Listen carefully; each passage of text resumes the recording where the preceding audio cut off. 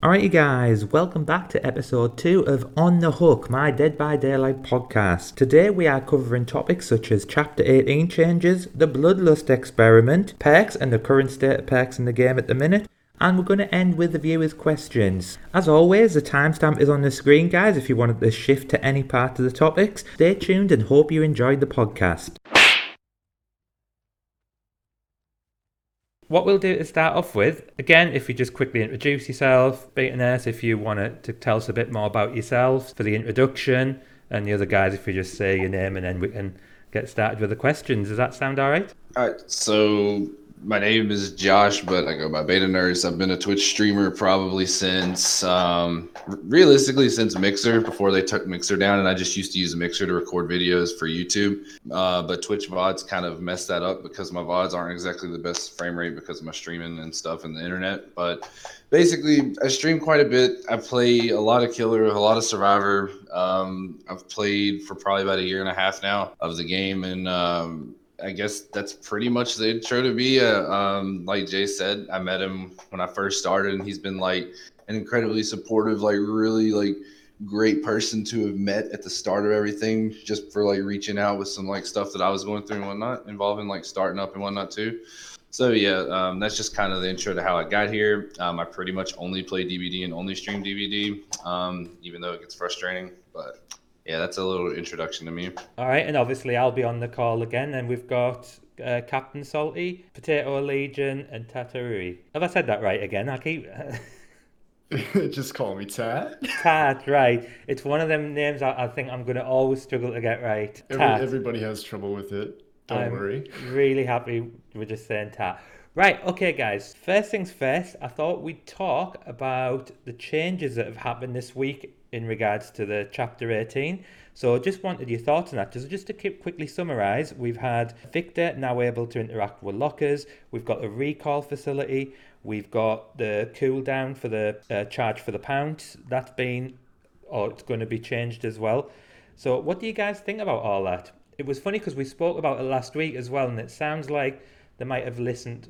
We'll take a credit for it. We'll say, you know what, guys, they listened to what we said on the podcast and implemented it. But what do you guys think of the changes? And they're a good step in the right direction. I mean, I think the 45-second timer on the recall mechanic is a little too long. I think you should be able to recall him at least after maybe 15 seconds, because 45 seconds without power is pretty awful. You know, you got no map mobility, no chase tool, and you have to rely on the survivor to either take off Victor or you wait 45 seconds and recall him. Other than that, though, I think the rest of the changes to Victor are really nice. You know, you can now interact with lockers to some capacity. You're going to be able to lock them in there, basically. Too sure how long that's going to last for. If it's like 10 seconds, it's going to be useless. But if it's more like, 15, 20, 25 seconds, that's going to be really nice. You can maybe work with that. So, I don't know. I think it's a good step, though. Glad to see it. Yeah, just to piggyback off that, I can kind of agree. My biggest issue with like some of the things behavior does, because I really love the blight and I loved what they did with the blight. Blight has like become my favorite killer.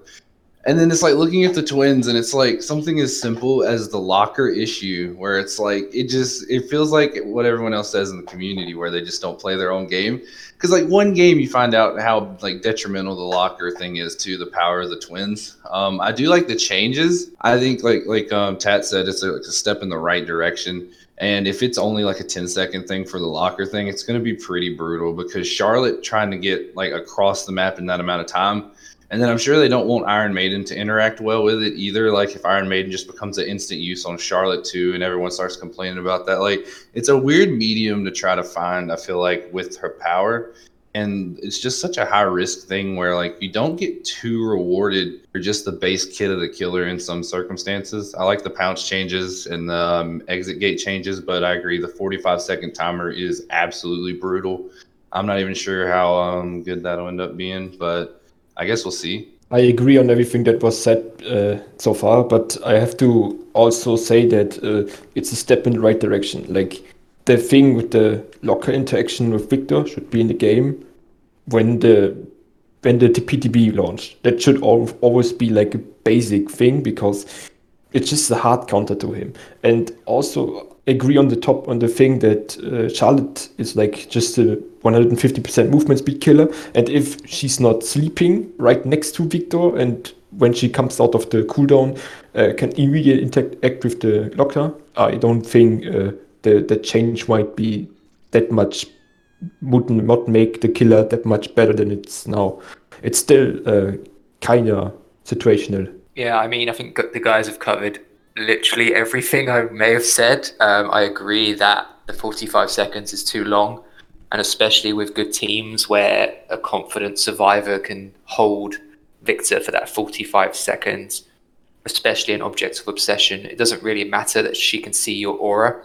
So if everyone sort of took turns and held him for 45 seconds apiece, you're going to be without your power for a very, very long time. So I agree the cooldown needs to be reduced massively for her to be viable. But I'm happy about the locker changes and the pounce changes. Definitely. That was a step in the right direction. But there's still a bit more tweaking and work to do with this killer. Problem I have is, how can they not think about that kidnapping thing when they release the character? Like, they know how the Dead by Daylight community likes to exploit stuff.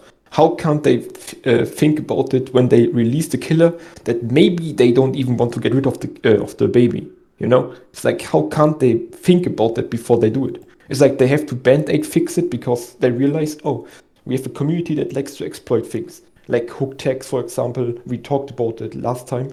It's like people want to exploit the shit out of this game, and the devs have to think about how people can exploit something like that. And that it made into a PDP, like a test version, with that huge issue is like, for me, it's like just a big question mark in my head. It's like, how can't they think about that before they even like make a test version of it? Yeah, I mean that's something that I thought, because what I done, I started playing games and trying to figure out if I didn't have any powers for 45 seconds, what difference could it make? And 45 seconds is such a long time in the game. So I was the same. When I first seen it, I thought, well, at least they've brought back, some sort of recall mechanic, because it was obvious that they had to do that. But yeah, 45 seconds does seem to be a bit too long. One thing I forgot to mention as well was obviously they changed the kill, when the doorway's being blocked. I know, Tat, you brought it up last week, didn't you, in regards to you could still fall out the door when you had Victor attached to you. So it is little things like that hopefully it's a step in the right direction. But yeah, it's stuff that maybe should have been noticed beforehand. I still don't think that you should play Victor as a killer. I think you should play it as an information thing. Like, you send him to the location, then you let him sit there, and every time the survivor goes in the circle around Victor, you get the notification of this killer instinct stuff. So you know where people. That's how Scott June played it in the first week on the PTB. And that's how I would play the killer, because I like information. I'm a sucker for information. I use discordance, whispers, all the information perks on my killers. And this killer has like basically Legion's power without people having to be injured, which is pretty damn strong. I was gonna say, yeah, I feel like they took a very linear route with this, where it's like, okay, incapacitated, they can't leave the exit gate, but then they just didn't test it. Then it's like, okay, Victor can latch on to you, and then there's the lockers you can jump in. I think it's just overall frustrating, yeah, in my opinion, because I think what they were thinking is like, okay, we have this killer. If everybody's injured, Victor can just snowball and just destroy everyone. But I just healing is just so good in the game and so easy to do. There's no punishment for it. At least when Legion was originally released, which was god awful, but there's slowdown. There's no real anything that Victor applies or anything that keeps people injured to actually snowball with them. So I think they just balance the killer around this idea that every person is going to be able to snowball with them, and under the perfect conditions that's going to happen, which is kind of frustrating. Yeah, and how hard it is to actually hit the pounds. It's like they buffed his speed, but also the pound is still far too hard to hit. Like a good survivor that is dodging Huntress headshot left and right, he will dodge Victor 24/7, and you will never get value with the pounds at all. Yeah, well, I mean, we've just discussing before we went on air, actually. It's out a week on Tuesday, I believe, the 1st of December. So it's going to be interesting to see, one, the changes that have took place, but two, how many do. Because if you've noticed, guys, on the the chapter update, it was like these are tentative. We don't know when these will actually be changed. So we know, for example, the animation for the locker, that's not going to be out upon release. They've already said that it's something that they're going to try to work on. It's going to be interesting to see how much of these changes come in when the chapter actually comes out. On that note, then, okay, so this weekend we've had the bloodlust experiment. So, what are your experiences so far, then, guys? Do we need bloodlust? Yes, We one. do. I don't think we need Bloodlust level 2 and 3. I think Bloodlust level 1 is perfectly fine though. Because Bloodlust tends to teach killers bad habits to just run around the pallet when it's super unsafe. Or even safe. I saw a video on Twitter of a Felix running a ghost face on the two unsafe cars in front of Badham for 2 minutes, and the ghost face was taking wide turns.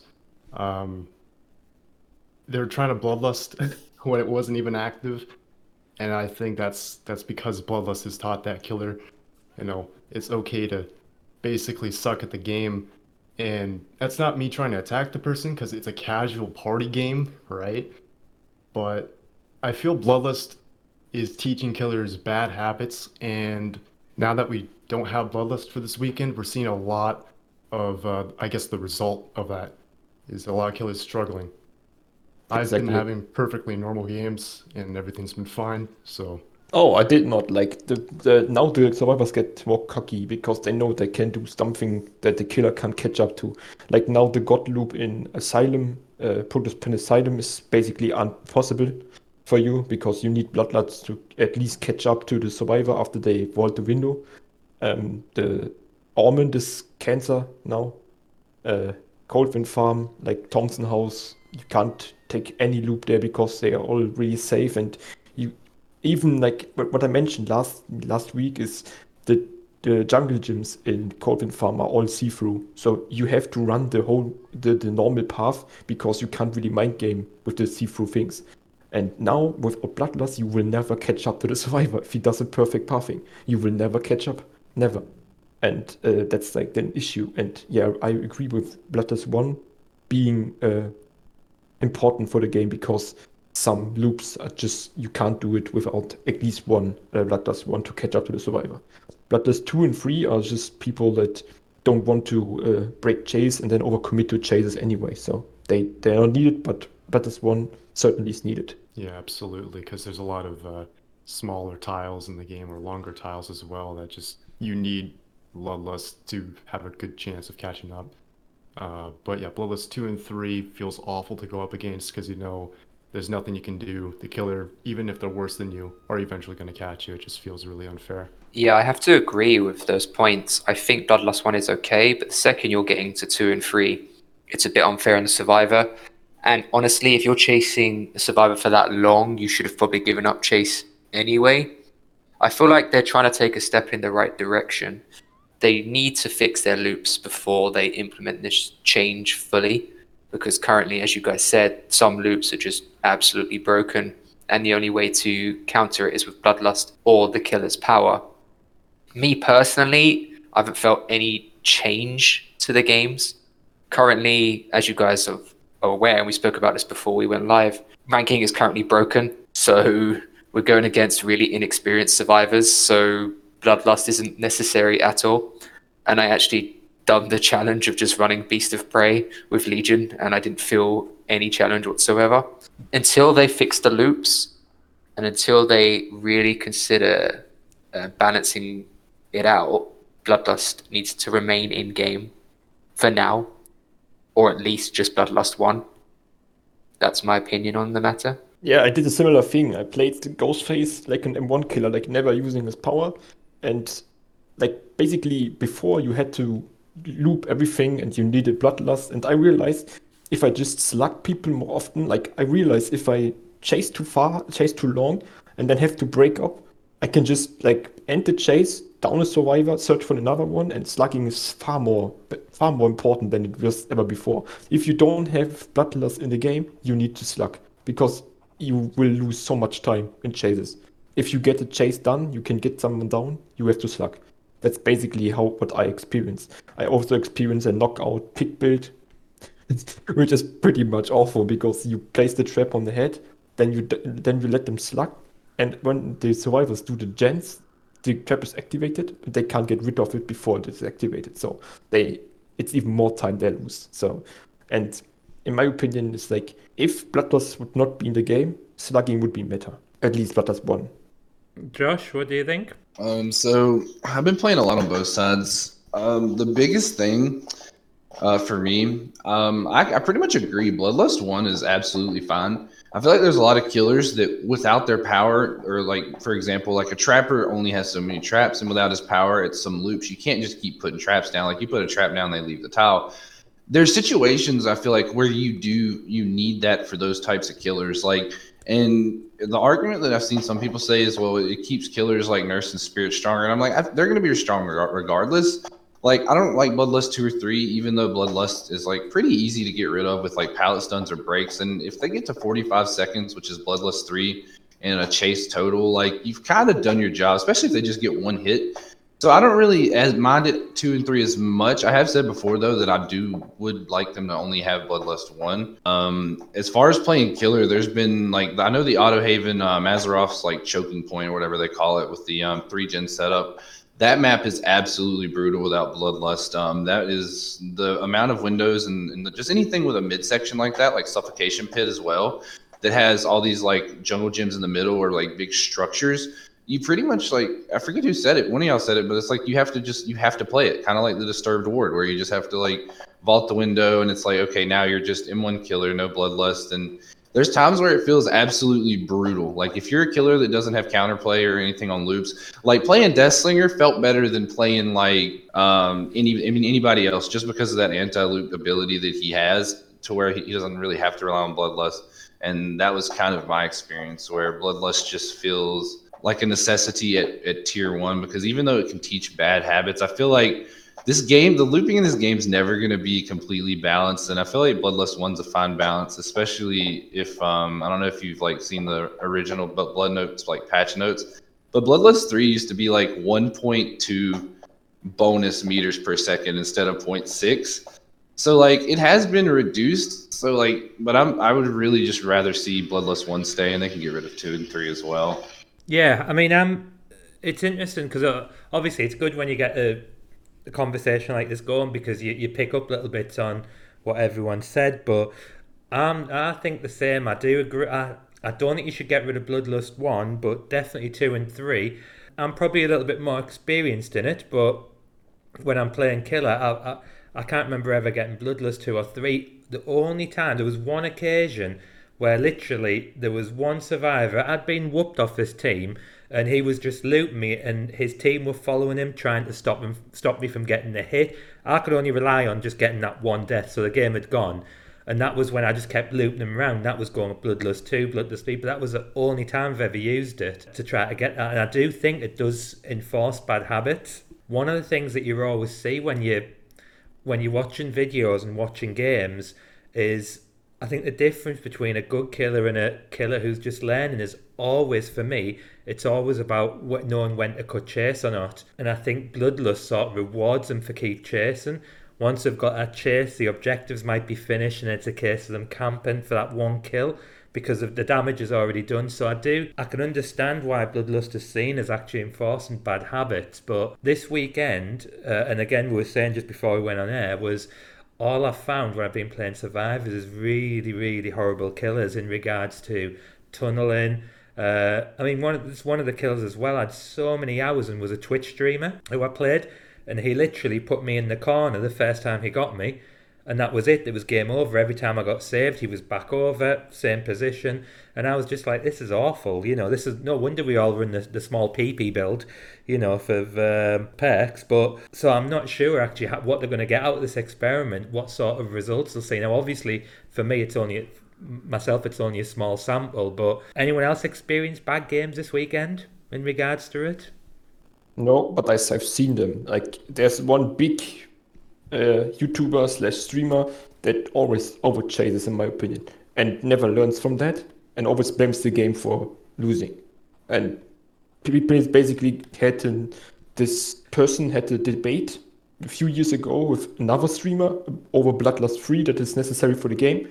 And back then in the debate was also like the points mentioned were like totally not true. And like people always tell them in the streams to actually review games, adapt to changes, don't chase too far. You don't have to prove skill to anything. It's just like if you lose the game, it's your fault because you overchased. And for people like that speak for the killer community, that often have good ideas, it's something that is like it's making an illusion of how killers actually be playing. Like facing the whole that you need the movement speed to catch up to some loops is like bullshit. You just leave them. Some loops are so broken, if you try to loop them, it's your own fault. Yeah, like it's like Code's Asylum main building. If you try to chase that and the server knows how to do it, you lose 5 gens in the process. Yeah, I feel like it's like a bad thing to like not have it though too, because it's like like you have to know when to give up chase, but it also it's also like a double negative where like if you just kind of like avoid like a shack area that leads into like a really strong like jungle gym into another safe pallet.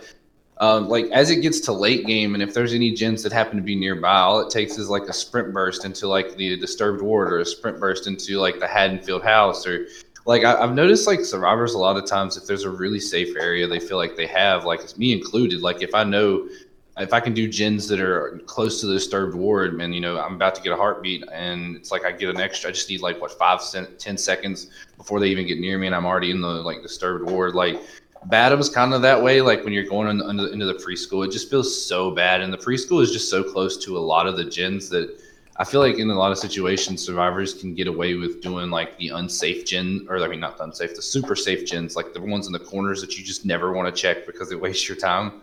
And they can afford to set up like a risky 3 gen because the structures just get really strong. And then, I mean, obviously that kind of tests your like stuff as a killer and whatnot. That's not to say that, everything's unfair or something, but there's just so many like really long loops and just really crazy RNG on some tiles that just feel really bad for a lot of killers, especially Huntress when like Bloodlust resets with every hatchet she throws. And another example, obviously Billy, who if he uses this chainsaw, whether he gets a hit or not, Bloodlust resets. So I think it's really frustrating for a lot of killers and a lot of players when it gets taken away. Sometimes it's just not even relying on it. It's just sometimes you just need it for just how like weird their map design is in certain situations, especially having to break walls. I hate breaking walls. Like something infinite, like suffocation pit, the whole fucking window thing there. It's like you can just stop chasing that because even with Bloodlust, it's like not worth it at all. Like it's some structures are still so broken. Some people that know what they do just leave the chase and go somewhere else. And the thing is, like Suffocation Pit is pretty small map. It's a choke point map, but it's like pretty easy to get to the main building, to the Suffocation Pit, and to abuse that loop is just bad design in the game, to be honest. And a lot of survivors actually get carried by this loop. They can't loop on normal structures. I outmind game in the jungle gyms and stuff like that. But then they get distance because Bloodlust was not active, and then they get to the Suffocation Pit, and I was like, yeah, fuck this, I leave the chase. And this feeling of you have to realize that you lost, that that's a defeat for you, the chase, that you can get them later. That's what a lot of killers struggle. Even killers that play like 2, 4, 5k hours, they still don't do it. They refuse to give survivors the win by over chasing a lot. I see that a lot in Fungus videos when he loops a doctor for 3-4 gens for 5 minutes because killers don't want to give up on the first chase because everyone says the first down is the most important. So people are tunnel vision on those first down. If they lose the game because of that, they don't care because everyone says in the first 5 minutes, the only thing you have to do is like get down as fast as possible, which is not even true. And that's why something like this happens. Yeah, I think as well, when I'm conscious you mentioned Fungoose there, I think one thing that I used to do, and I don't know about you guys, you're all player killers, one thing I used to do when I was a bit experienced in the game was go, actually, I've chased this guy for so long that I'm pretty much committed to him now. I can hear the gens going, and I find that when you watch Fungoose's videos, it seems like that's the type of killers he's playing, where they've went, you know what, this guy has took me for a ride, gens have popped left, right, and centre. I'm just going to make sure that this guy dies. Yeah, it's interesting because, as I say, it's. I mean, we spoke about the loops last week, and I certainly think that the loops have got better. So implemented some changes to them. You know, they've took quite a few of the infinites out. I know, conscious of what you're saying, Joshua, that obviously in regards to some of them you have to think and break the breakable walls and things like that. I think overall, obviously, it'd be interesting to see what happens to this Bloodlust experiment. If I'm sticking my neck on the line, that's what I think will happen. I think they'll leave Bloodlust 1, but I think they'll take out Bloodlust 2 and 3. But we'll see. We'll see. We might never ever hear of it ever again. It might just be one of those things that just falls by the wayside. So last week, guys, we touched upon perks and we said we'd probably spend all day talking about perks. So we haven't got all day. However, let's talk about perks. What do you think overall about the state of the perks in the game? It's stale for a long time, especially for survivors. It's what? Sorry, I missed that, Captain Salty. It's stale for a long Stale, time, right. especially for survivors. Okay. I actually think it's stale for both because it's just meta, and killers have the meta now as well. Ruin Undying, every game, Ruin Undying. And then survivors just run Unbreakable, Decisive Strike, Borrowed Time. You know, they need to encourage survivors and killers to run different types of perks. And there's too many perks in the game that serve literally absolutely no purpose and are pointless. And they need to be reworked. There's not enough options, and the meta will always stick because it's the easy way to win games, and a lot of people take this game very competitively. So until they change it, it's just going to be meta perks all round. Problem I have with that's like it's hard for the developer to actually bring out release new perks that actually eclipse the old perks. Like, you will never do the mistake again and create a next D-Strike, even though with Power Struggle they kind of have a situational D-Strike, but that was a topic from the last episode.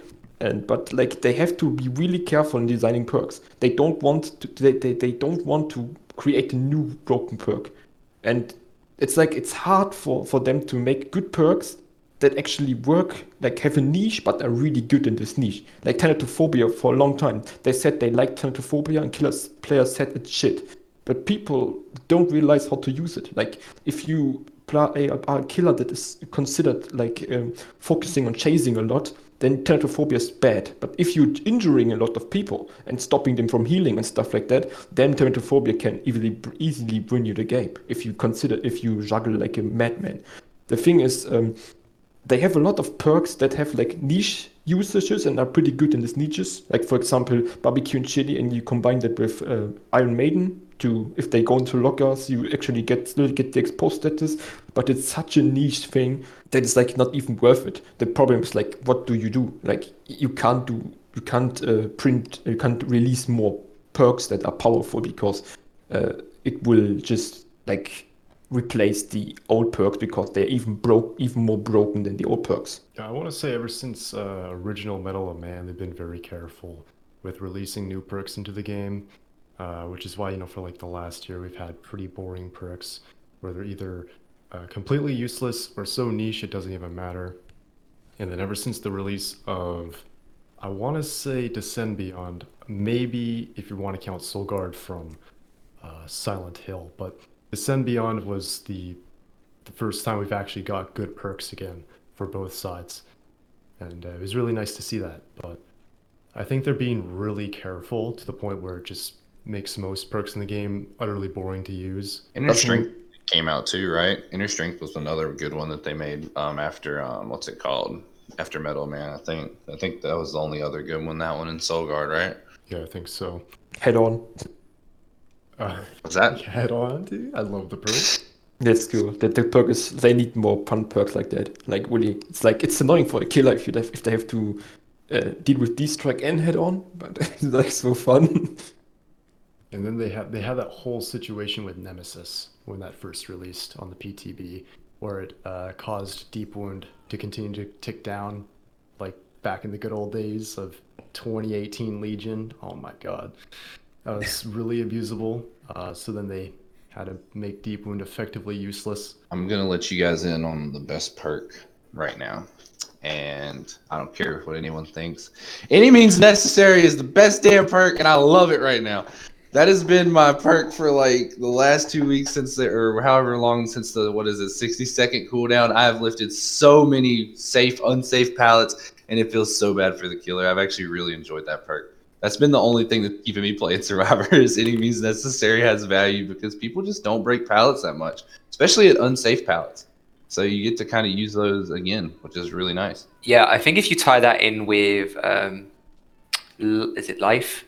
And then you dumb tech the killer and life away, they don't break the pallet. And I've done that so many times where I've picked up the same pallet like 3 or 4 times. I agree. It's another fun perk that the game needs to incorporate more of. But we are getting a new fun perk with the new Survivors locker perk.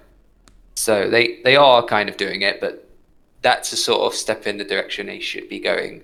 And I'd love to see some fun killer perks as well. But top of my head, I can't think of any. The problem is like they won't be like used at all. Like even if they buff bad perks, which they did when they nerfed Pyramid Head for the first time. Like he got nerfed 2 times, which is I don't understand, but like whatever. Like they buffed a lot of perks that no one uses, and still no one uses them. Like it's just why should you use situational perks that are fun and you like them over perks like these Decisive Strike, Unbreakable, BT, or Ruin, Barbecue and Chili, Filling Tremors. Like those things are like why should you go for fun perks like Cruel Limits or something like that over anything else? Like okay, they are bad in a general thing, but you can build around it and make it actually useful. But you have to you have to invest so much resources to actually make that work, which makes it not possible or not worth it to run this perk. Like people tag in Tinkerer now because it's the best perk in the game. Yeah, it's like it's boring, and then you face the same builds over and over. If you don't want to face small PP survivor builds, then stop using the small PP killer build with Hex, Undying, Ruin, Tinkerer, and Barbecue and Chili, because that's the same thing just for killers. It's like, and also I think Ruin Undying makes killer lazy. Like they don't care for totems anymore because survivors have to deal with them 5 times in the match. If they unlucky. If you're unlucky, they cleanse Undying first and then cleanse and find Ruin afterwards and say, but it's like I remember the times when you had the Ruin plus Hex Full of the Hunt to protect your totems, and every time they started the totem to cleanse the totem, you actually beeline towards the totem and stopped survivors from doing it. Like it was not, oh, I just chased the whole time, because if I got a notification on my totem, I moved there and kicked the survivor's ass. Because don't you dare touch my bones, you know? And that's not happening anymore. People don't want to kick gens anymore because it's a time loss. It's like, it just depends on how do you play killer. If you just chase around the map, like on the edge of the map, and you're chasing one survivor that didn't do anything the whole game and just looped you for like multiple minutes, it's like, okay, it's your idea. But people that actually play killer more controlling, like more micromanaging, like listening to everything, every notification they can get, like using perks like discordance to know when someone is on the gens trying to gen rush, that you can like actually know what is happening, and then you use the information to make your next move and stuff like that. It's like if you actually care for the totems and you actually try to protect them and you go to the gens and try to hold them, because I see it a lot of times when they actually give a fuck about the gen and then just chase around the map like without doing anything. Like the rest of the survivor team is not punished enough, so they stay on gens. So what actually do you accomplish from that? It's like, and that's why I like dislike Hex Undying and Ruin combo, because it's just stupid. Like killers don't have to look for anything else anymore.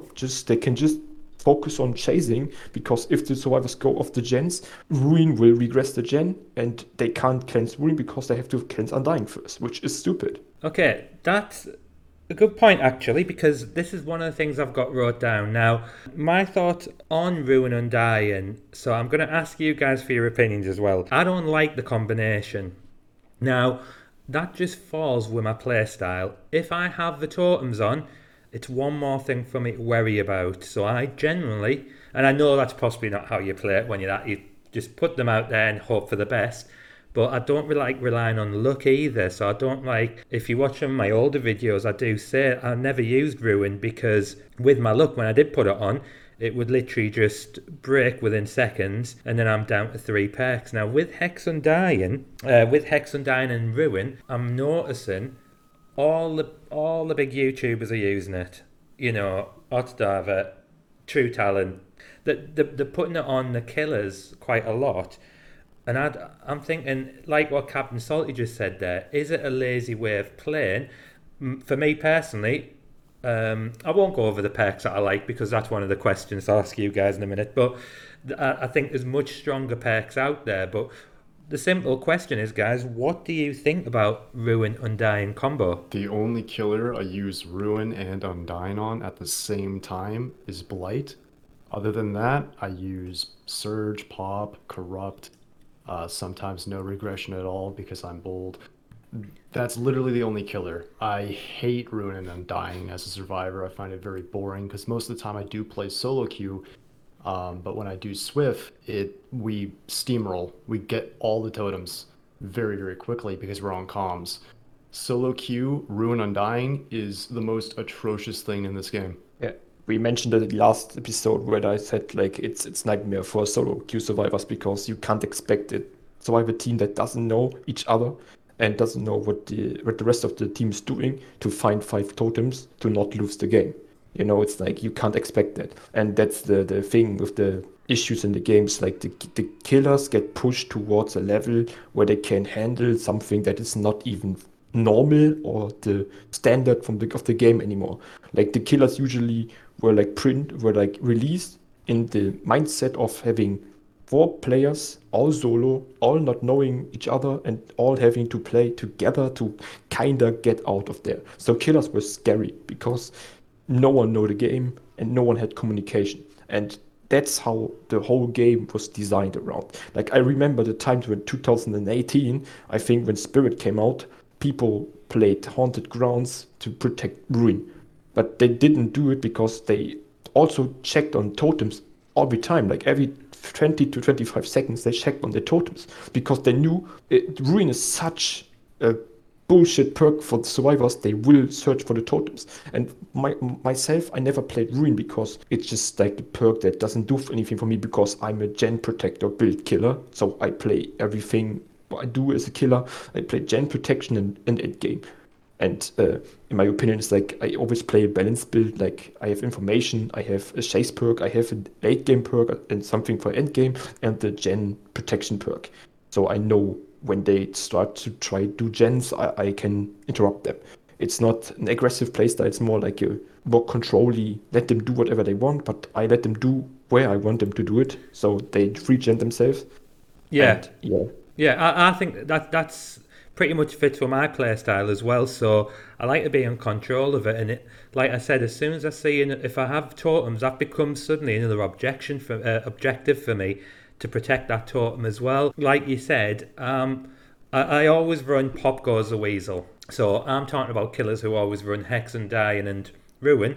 For me, if most of my videos, you'll see me have Thrilling and Pop Goes the Weasel on. Discordance is another one as well. So it's all about, like what you said there, Captain Salt, it's all about the control that I have. Whereas I feel when I don't have them on, or if I have Hex Undying and Ruin on, I don't have that. I've lost that control because the survivors are out there trying to take away that power from me. So very good point in what you made there. But as I say, I can relate to that because I feel that my playstyle is quite the same. Joshua or Potato, what do you think about? I think the reason everyone's using it is because obviously it's the best perk combo in the game for killers. You haven't got to kick gens. Totems are easily defendable. You get a free aura read for anyone that goes past a Dole totem. And a lot of the time you get to get free information when survivors just run past the Dole because gens tend to spawn near them sometimes. There is no alternative solution right now for defending your hexes. Ruin, 9 times out of 10 from my experience, when I spawn in a game, Ruin will spawn in the most stupidest location ever, and it'll be cleansed within the first few seconds. So there needs to be something. I think Undying is a bit too broken. The fact that you can get really lucky and get it cleansed like 3 times is just kind of ridiculous and does pull survivors away from the objective. And obviously, if they're not holding on to gens, Ruin is going to absolutely destroy them. It just feels like it buys you enough time, kind of like how old Ruin did at the start. And again, it's not something I use on every killer. Like on Legion, I probably won't really run it anymore. On killers that need more time to set up or defend areas like Hag or Trapper, I'll probably run it. And on stealth killers as well, so that I can sneak up on people and push them off gens for free. I understand why everyone's using it. And as you said, people like Otstava, who's trying to go for like 50 win challenges, it's totally understandable why he's running those perks right now, because it's going to guarantee him a higher success rate of winning. Yeah, until there's some other meta, it's going to be sticking around. So, and I agree, for solo queue survivor, it's absolutely disgusting. I mean, I touch a gen when I start just to see if there's ruin, and immediately my brain goes, there's definitely undying. So I'm going around trying to cleanse 5 totems, and I don't want to bring perks like Detective's Hunch or a map because they're boring. I don't want to spend my game running around doing totems. It's not a fun objective. But someone's got to do it, otherwise the game is going to be absolutely disgusting. So I would love to see some sort of change to either Ruin or Undying to prevent this disgusting combo. I think Undying is great, and it could be great for other hexes as well. Maybe Ruin needs to change, I'm not sure. But something needs to be done about that little synergy between those 2 perks, for sure. Killers need to understand that they don't need Ruin. Like, there are plenty of ways to prevent survivors from doing objectives. Like Sloppy Butcher, they have to heal longer. Survivors want to heal. If they don't want to heal, they are disadvantaged, because if you find them again, you can down them easily. Knockout, if you get the survivor down, you can just let him slug and they can't find him. In solo queue, it's disgusting. You have Pop Goes the Weasel. If you chase someone and hook someone, you can kick the next generator. You will have Oppression, which I'm like really hyped for, because this perk sounds great. Which is like basically a surge plus overcharge on an 80-second cooldown, which kind of sounds pretty damn good. And yeah, you have surge. What I mentioned is like you have so many things to actually slow down the game. And if you combine that with information perks like Discordance or Tinkerer, you know when survivors touching your gens, or when a gen is so far gone that it's critical to actually go and disturb them from stopping them from doing it. And to have these moments where you actually know what the survivors are doing and not doing is pretty much the best thing in the game. And if you combine those things and you micromanage a bit more of your knowledge, you don't need Ruin. I never needed Ruin. Old Ruin was far too good, because the killer didn't need to do anything to prevent that from to make survivors not do the gens, because even if they hit great skill checks, they didn't get like any progress on the time. So you get at least 80 seconds to chase, which other people use to chase. I used the time to actually check on all the gens and then made sure that they didn't touch it. So when I first tested out a bit with Ruin, I always thought it's like it gives you a lot of time to do the stuff that you should do as a killer, which is preventing survivors from doing gens. That's the primary objective that killers should do.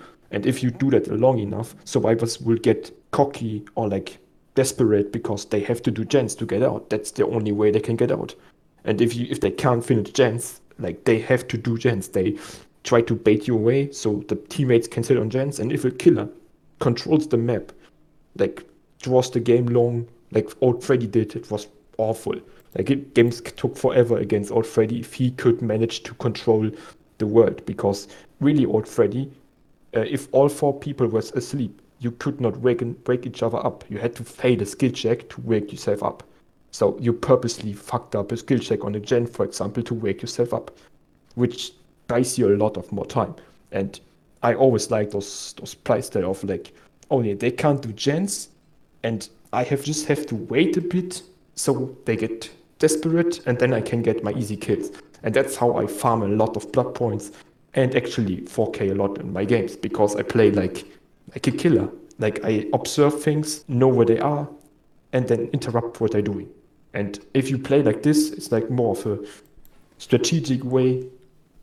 A lot of more games you will win a lot of more games. Yeah. I think it comes down, like you said, it comes down to different play styles. Joshua, do you want to give your opinions? Hex, Undying, and Ruin. Do you like it? I think the biggest problem with Hex Undying and Ruin, one of the biggest, there's like three big problems. The first one is, especially when it comes to choosing to run it, is base gen regression when you kick it is just absolutely useless. And then the second, like, I have an issue with the aura reading. Like, I think aura reading definitely needs to be gone. I really don't find Ruin and Undying as bad together. I think the real culprit that kind of gives every killer map pressure that shouldn't have map pressure is Tinkerer, because that 70% progress giving you that notification allows killers that don't have high mobility to know exactly where to go. And I remember when they first changed Tinker and they changed Billy. I played Billy for like 20 games or so. And I just only played Billy, and I ran Ruin and Tinker, and just Ruin and Tinker alone, because obviously there was no Undying and people didn't really care to do totems. Just Ruin and Tinker alone was just giving me a lot of value, especially on someone like Billy. And obviously it wasn't going to do it with other killers. But I think for the problem is that tracking that is just based on gen completion instead of like discordance, where you have to have a condition of like a number of people on a gen. As far as like it making killers lazy and stuff, I can like partially agree with that. I think the other argument for that though is like, especially with old Ruin, is like you're at the start of a match, you have no pressure whatsoever. Everyone is able to do whatever they want until you get that chase and force a survivor to have to go for a save or something, right? And I feel like with that, you kind of needed that type of slowdown, just to keep people off of gens. And you're playing 1 versus 4. You're playing against 16 perks usually, unless someone's memeing. So you're playing against 16 perks. So I was really okay with a perk that kind of allows you not to have to do anything other than, maybe defend a totem or something. I really don't think it's a bad idea to force survivors off of like gens and doing alternative objectives. I think games can go by really fast if not. And I think like the argument with like sloppy and stuff that I don't really like is like we're getting so many more healing perks that mean absolutely or that works so strong against stuff like sloppy. And now that Thana's gone, like Thana was already really bad, but now that it doesn't even affect healing, like you can run Dying Light and sloppy, but by the time Dying Light starts making a difference, you're winning the game. Like if you're getting 4 to 6 hooks, you're probably already winning. And if it's actually affecting the game, you should be winning anyway. But it's like, I feel like just with releasing things like Inner Strength, giving We're Gonna Live Forever 100% on the ground, even if you don't see that perk much or often or anything, but like we'll make it Desperate Measures. It's like, there's just no real reason not to heal. It's just so consistent and so quick that killers that rely on that slowdown alternative just don't get the full use out of it. Because really, even staying injured, like they might be 1 hit later, but if they're willing to stay injured, they're probably a pretty decent survivor, and that just comes into a whole nother like variable of they're probably just going to run the loop, and then they might have adrenaline. Like there's just so many factors that I'm okay with some of those things of like having those kind of semi-crutchy perks, but I do think that Undying definitely does need like a nerf in some way. I wouldn't mind seeing maybe 1 or 2 tokens, like if it gets destroyed, it can replace your Ruin once or something like that, or replace your totem once, something like that. Maybe just to balance it out to where you're not forced to stay on every totem, because some of the new maps have horrific totem spawns on the survivor side where it's under a tree in the log in the forest of like the Wizard of Oz or something, and you have to spend 30 days trying to find it. So that's just kind of my opinion on it. But for that, they have to do something against the problem why perks like Undying Ruin are used. It's like because Survive Your Friends exists. And if you are coordinated in a team and you sit on gens and you hammer that through, it's like, and they never leave the gen, it's like, it's GG. And so in solo queue, oftentimes it's like everyone for themselves. And in the end, if they all can get out, they work together. But in the 80% of the match, you are alone. And you have to perform on your own. You have to be decent in loops. You have to do the gens when others are looping the killer. And for that thing, it's like you can't expect them to cleanse 5 totems. Same with Noed. You can't expect them to find all the bones without running maps or detective hunt or something like that, because there is no. In Survive With Friends, you have like a dedicated totem jockey that's just searching the totems and destroys them with maps or like detective hunt or something like that. You have 1 dedicated looper, and you have 2 guys that are brand new parts and toolboxes and just hammering through the jets. You don't have that in solo queue, because in solo queue it's not even clear if you get like 3 blandettes or like even one mech with a flashlight that is golden chases that tries to loop the killer. You don't have those setups that you have in Survival Friends. So a perk combination with Undying Ruin is actually pretty stupid for if they want to push the game towards a state where it should have been for a long time, because before they added Survival Friends, the game was fine. Survival Friends should have been a custom mode. It's not. And before they did that, I don't want them to nerf Undying or something like that, because people that want to use it have to use it sometimes. And people that don't want to use it don't use it anyway. So Well, it's interesting you should say that. It just made me think of another question, actually. So, I mean, it's conscious because obviously you could say Hex and Dine will be good against solo queues, not so good against Survivor Friends. I've noticed Captain Salt, you said it would be good against Survivor Friends. Do you think, I mean, I'm probably going to drift off and probably just a short answer here. So, do you think you should have some indicator to let you know you're playing against Survivor Friends in the game? oh yeah. I mean, that could be very easily abused on Killer's side, where you could just keep dodging lobbies over agree. and over again until you get an easy match. I think you should be able to see Survive with Friends after the game is done. That way you can't just continuously lobby dodge, because nobody likes waiting in queues longer than they have to. It would probably kill the game, if I'm being honest, with what everyone has to say about Survive with Friends. And when I play with my friends, we already wait pretty long for matches at night, so I don't want to wait upwards of 15 minutes just to have a killer lobby dodge every time. That'd be really boring. Yeah, that's hit the nail on the coffin there. It's a big no, in my opinion. People dodge too much as it is already. I just put YouTube in my name and I get like 5-6 dodges every time I play Survivor just because of that. So I don't want killers to have another excuse to dodge. I would be happy with it if killers had no alternative and had to stay in the game, but they will probably DC, or you might accidentally join a killer game and need to leave for whatever reason. So yeah, I think end game notification would be nice to have, perhaps. But again, it doesn't really matter at that point, does it? Because you've already played the game. Exactly.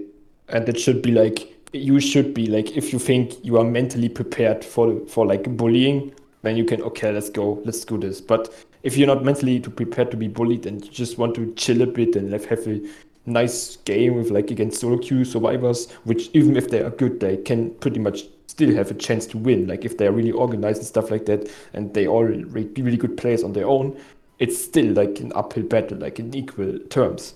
Of course, the killer is like often favored, but it's even if on the survivors map, like survivors, solo queue survivors can easily win if they do better than the killer. So it's a skill check in this opinion, in this moment. So, but I don't think that like Survival Friends should be in the game as a ranking option. It should be custom, and people abuse the matchmaking system by just queuing up with like lower people from lower ranks to make the killer they face lower rank, because they want noob survivors, like lower rank survivors, to have the fun, and the killer has to get bullied because red rank survivor pair up with 20s, and they don't do it intentionally, but they just screw up everything that the killer does, like the whole experience of killers, and it should not be in a game.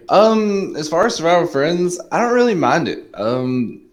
Like, it's frustrating when you get that like 1% like incredibly strong, like they bully you, and then if you show that you're kind of decent, they just bang out the gens and they know the loops, they know the mind games. But you don't really run into that as often. As far as the lobby thing, it would make knockout like probably meta if a killer is just looking for only solo queue players, and that might be a little annoying and a little brutal. So I wouldn't really want that. I think crossplay has kind of made some things obvious, whether people are like survive with friends in some areas. So I don't really get too many DCs, but this would be like an obvious, tell as to whether or not they are. So I'm probably against it. Because it would just allow killers to change their builds a little bit too much, I feel like, as well. Like, if you're playing solo, like, and everybody else is solo, like, you're going to get hit with knockout. You're not going to have fun. You're not going to have a good... It's going to be knockout, ruin, undying, and they're not even going to bring a fourth perk. It's just going to be that rough. It's just not... It might be a little too brutal, but then again, for, like, really experienced solo... People that solo queue generally, like, know to do the gens and stuff, usually, in my experience, like... If I get people that are in groups, they just kind of like screw around, farm each other off hooks and stuff, and I'm the one that's doing like 3-4 gens. But then there's those games where it's like you could tell that they know what they're doing. So like I feel like that just gives the killer too much leeway to change things, dodge, and all that stuff and whatnot, especially for like Moris and stuff too. Like, but that's my opinion on it. Yeah, I mean that makes sense. It was just something obviously when we mentioned, I thought, oh, I wonder if that could be something that people thought about. I agree with Tat on it. I think that I'd like to know at the end because sometimes, to be honest with you, I know Captain Salt, you've made your position clear on Survivor Friends. Some of my best killer games have come against Survivor Friends, and I get more satisfaction out of winning that game than what I do against solos. If I think back to some of the games that really got the adrenaline pump and it was tough games, really hard work. Even sometimes I'll get 2 kills and I'll be satisfied with that because I knew I was up against a 4-man Survivor Friends, all red ranks, and I'm like, this. I mean, we asked that last week. What counts as a win to you? And as long as I don't de-pip, I'm happy with that. But yeah, it'd be nice to know after because I'm sick of the amount of times where I've had such a tough game and I'm like SWF, and usually the reply is, "What does that mean?" You know, Survivor Friends and things like that. So it'd be nice to have it at the end. Just going back onto perks then. So again, just in, I was going to say 1-word answer, but you'll need to give 2 words. What's your favourite killer perk and what's your favourite survivor perk? So I'll start off with myself. I'll go through. My favourite killer perk would be Thrill and Tremors. My favourite survivor perk is Dead Hard when it works. So I'll pass it on to you guys now.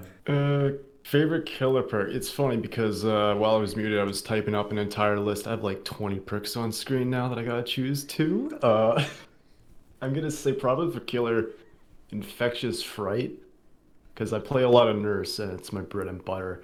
I can't play without Infectious. It's just so good. And then for Survivor, I'm gonna say Soul Guard.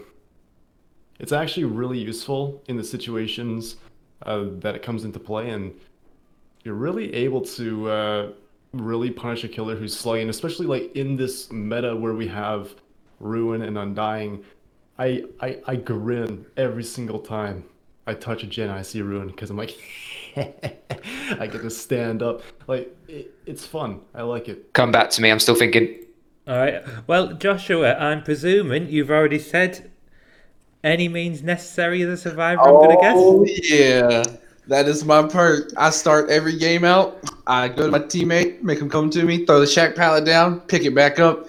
Killer comes to me, and then eventually later in the game something happens. I don't know. Any means necessary is the best perk in the game. Don't at me. I don't care about borrowed time or exhaustion perks. Any means necessary is the greatest perk in the game. Nothing's better than giving splinters more to a killer that I've hit already once with the same pallet, and he still doesn't break it. Especially spirits and nurses who don't break pallets. It's just like it's a fun little thing. It's gimmicky, and I'm always gonna stand by any means necessary.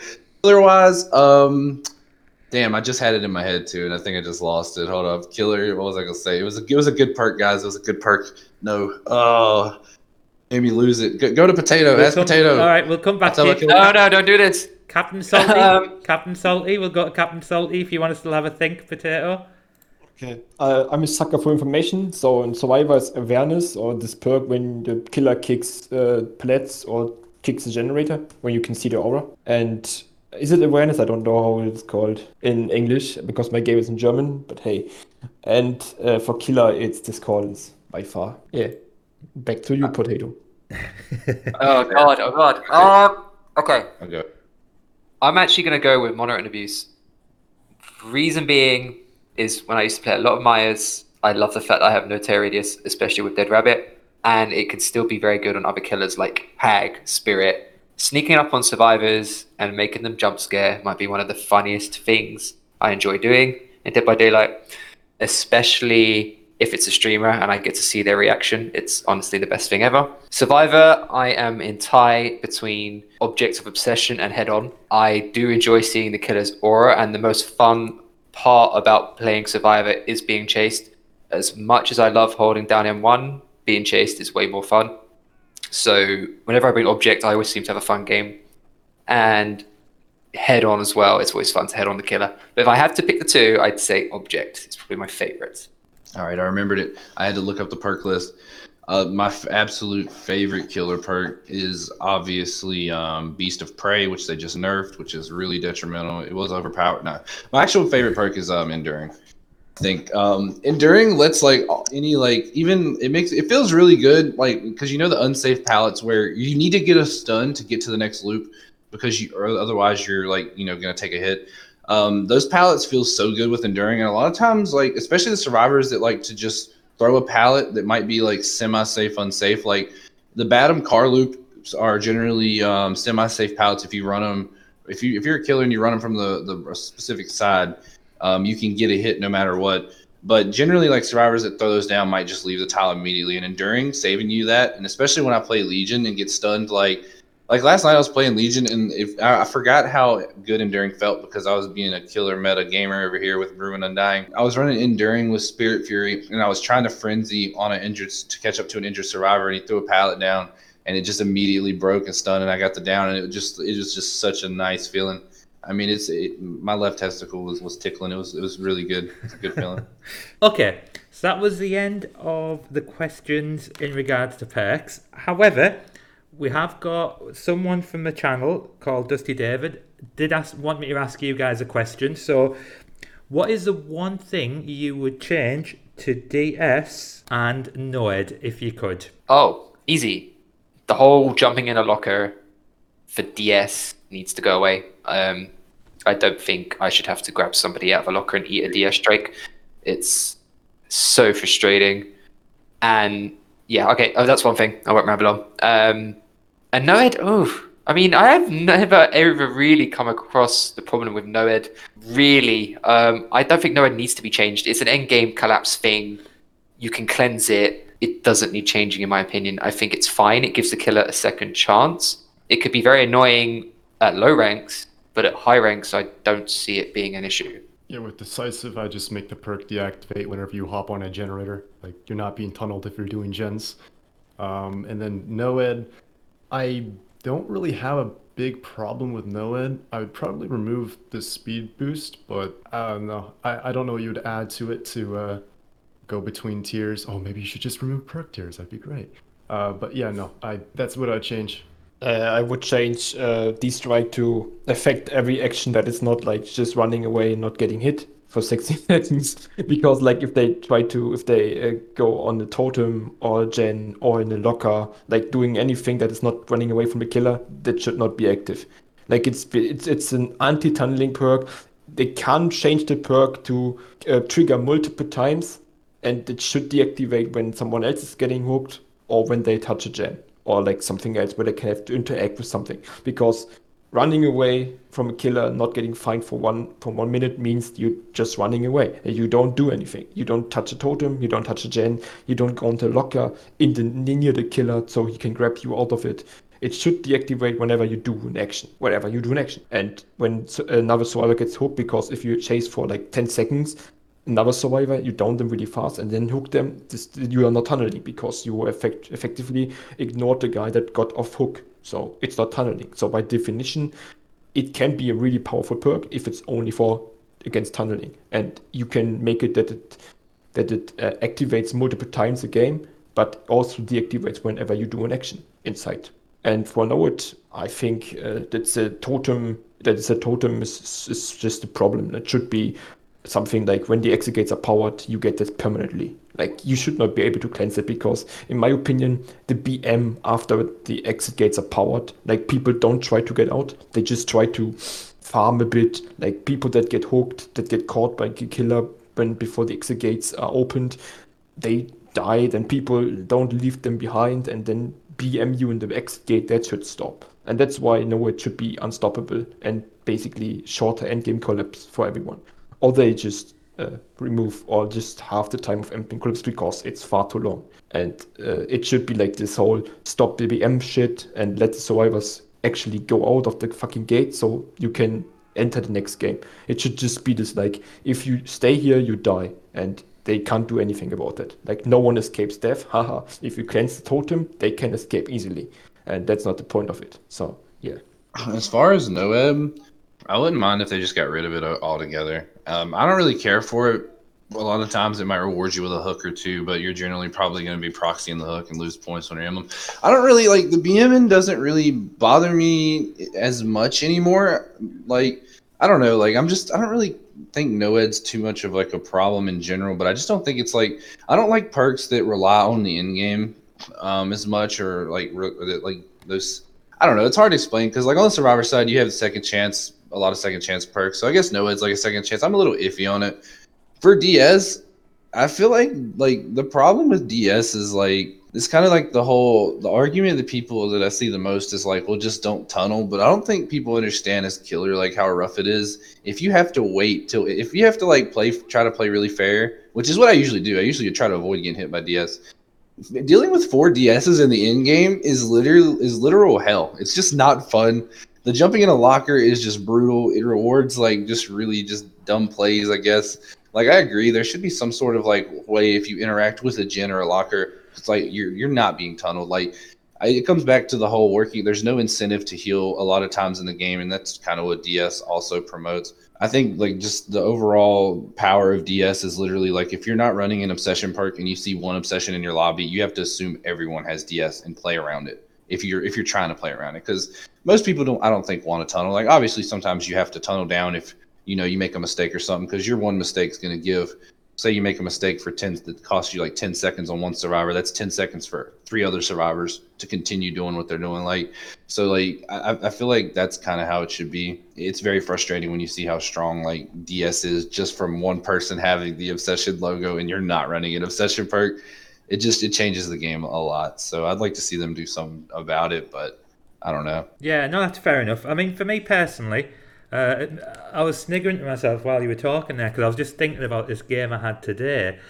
So for me personally, I would like DS to deactivate once the endgame collapses started. I had this right little toxic shit. He was toxic all the way through the game, and I downed him at the end. And to be honest, I was quite happy to leave him slugged, but his teammates were all around trying to get him.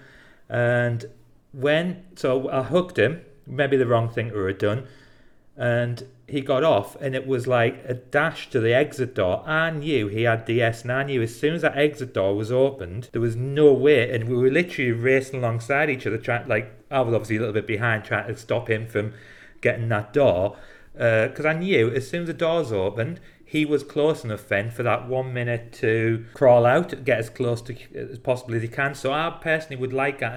And when I think about when DS has really wound me up, generally during the game, I don't mind it at all, because even when I jump in a locker, I just think, you know what, if the game's going well for me, I'll take him out. Because I use Thrill and Tremors, it's still a benefit for me to even eat that DS, because sometimes I'll be like, you know what, I need some information.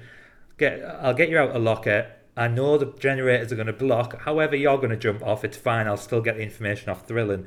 So I don't really mind it too much, but it is during the end game where I feel like it can be a bit abused. And when I say abused, sometimes I think to myself, you know what? Sometimes you've just got to applaud good play. But then is it good play? Is it very overpowered using the meta? I don't know. But that would be my opinion. Just as once the end game has happened, that's it. There's no DS no more. In regards to Noed, pretty much.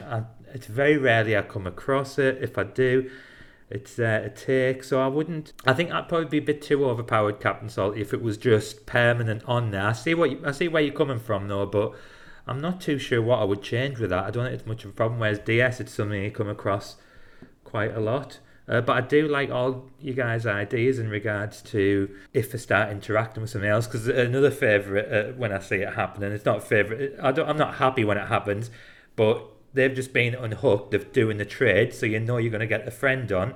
You get the friend on the hook that's just unhooked his first friend. His first friend comes, and you're thinking, don't grab, just hit him. And then the animation kicks in, and then you know you're going to be eating that DS. That's, again, is that good play? Do we reward that? Is it just BM? I don't know. Anyway, guys, is there anything else you'd like to add about anything we've spoke about at all? Yeah, but the SWF thing, it's like I had my best games against survival friends as well, but I want to be prepared for that. Like if I'm not mentally prepared to be bullied, I want to dodge it. And I don't dodge any lobby. Like I think, okay, I can handle that. I'm motivated to play killer now. But if I had like a few rough rounds, I don't want to face it anymore. Like I need some chilled games where I have a chance actually to play the game and not get bullied. You know, that's where I come from. I don't hate Survival Friends, but I just hate it that you can't stop it because 80% of the fucking queue is Survival Friends, because Solo Survivor is just so shitty that no one wants to play it. And that's the whole issue. And if they show you it's Survival Friends and you can decide if you want to play it or if you don't want to play against them, it's like it should be fun. And facing against Survival Friends and after you get bullied twice in a row, it's not fun anymore, you know. And that's what I wanted to add for this, because it might have like been confusing or something, or people like, oh, salty, it's just salty about Survival Friends. Like, it's still a bullshit idea and a stupid thing, but I want to be prepared. And if I want to face Survival Friends, like I pick my best perks, my best killers and stuff like that.